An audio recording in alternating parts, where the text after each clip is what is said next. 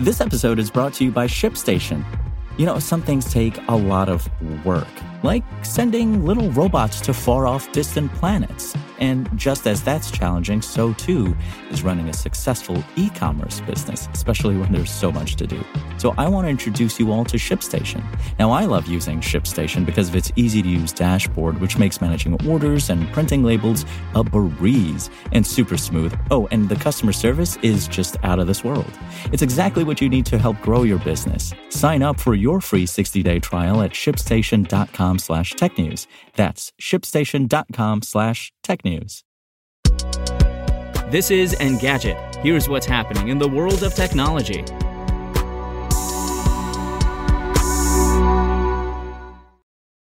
It's Wednesday, September 1st. Google is once again pushing back its return to in-person work. CEO Sundar Pichai told employees the company is delaying the mandatory return to office until January 2022. The current voluntary scheme will last through January 10th. From then on, Google's offices will make the decisions about when and if to make office work mandatory. Staff will be notified 30 days in advance if they're required to show up. The internet pioneer previously hoped to institute a hybrid work week on October 18th, with staff coming in for 3 out of 5 days. That, in turn, was later than the originally planned September return. The reasoning behind the delay isn't surprising. The COVID-19 pandemic recovery, and thus the return to offices, has been longer and bumpier than expected, according to Pichai. In other words, factors like the virus's Delta variant, vaccination rates, and varying case levels have clouded the situation. What works well in one country could be dangerous in another. Not that Google will take chances regardless. The company now requires full vaccination for any employee returning to the office, voluntary or otherwise. Google might be eager to have people fill its halls, but it also doesn't want safety issues or skittish employees. It's not alone either. Fellow tech firms like Apple have delayed their own return to office plans as the pandemic's realities become clearer. And LinkedIn is ditching Stories. The company will shut down the feature by the end of September, a year after rolling it out. As it turns out, ephemeral posts aren't a perfect fit for every social network. Perhaps with ROI and KPIs in mind, LinkedIn says its users want videos that stay on their profiles permanently, not ones that vanish.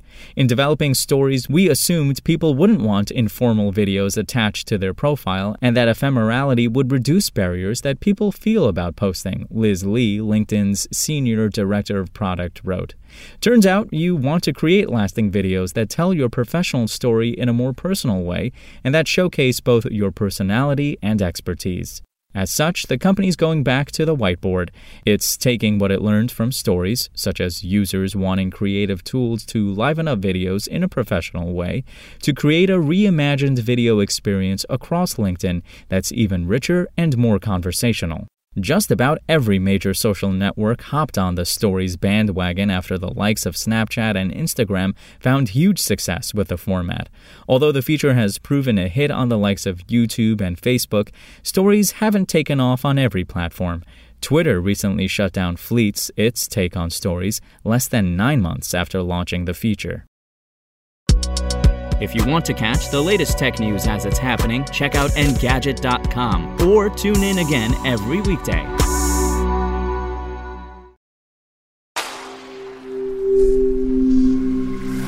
SpokenLayer. Want to learn how you can make smarter decisions with your money? Well, I've got the podcast for you. I'm Sean Piles, and I host NerdWallet's Smart Money Podcast.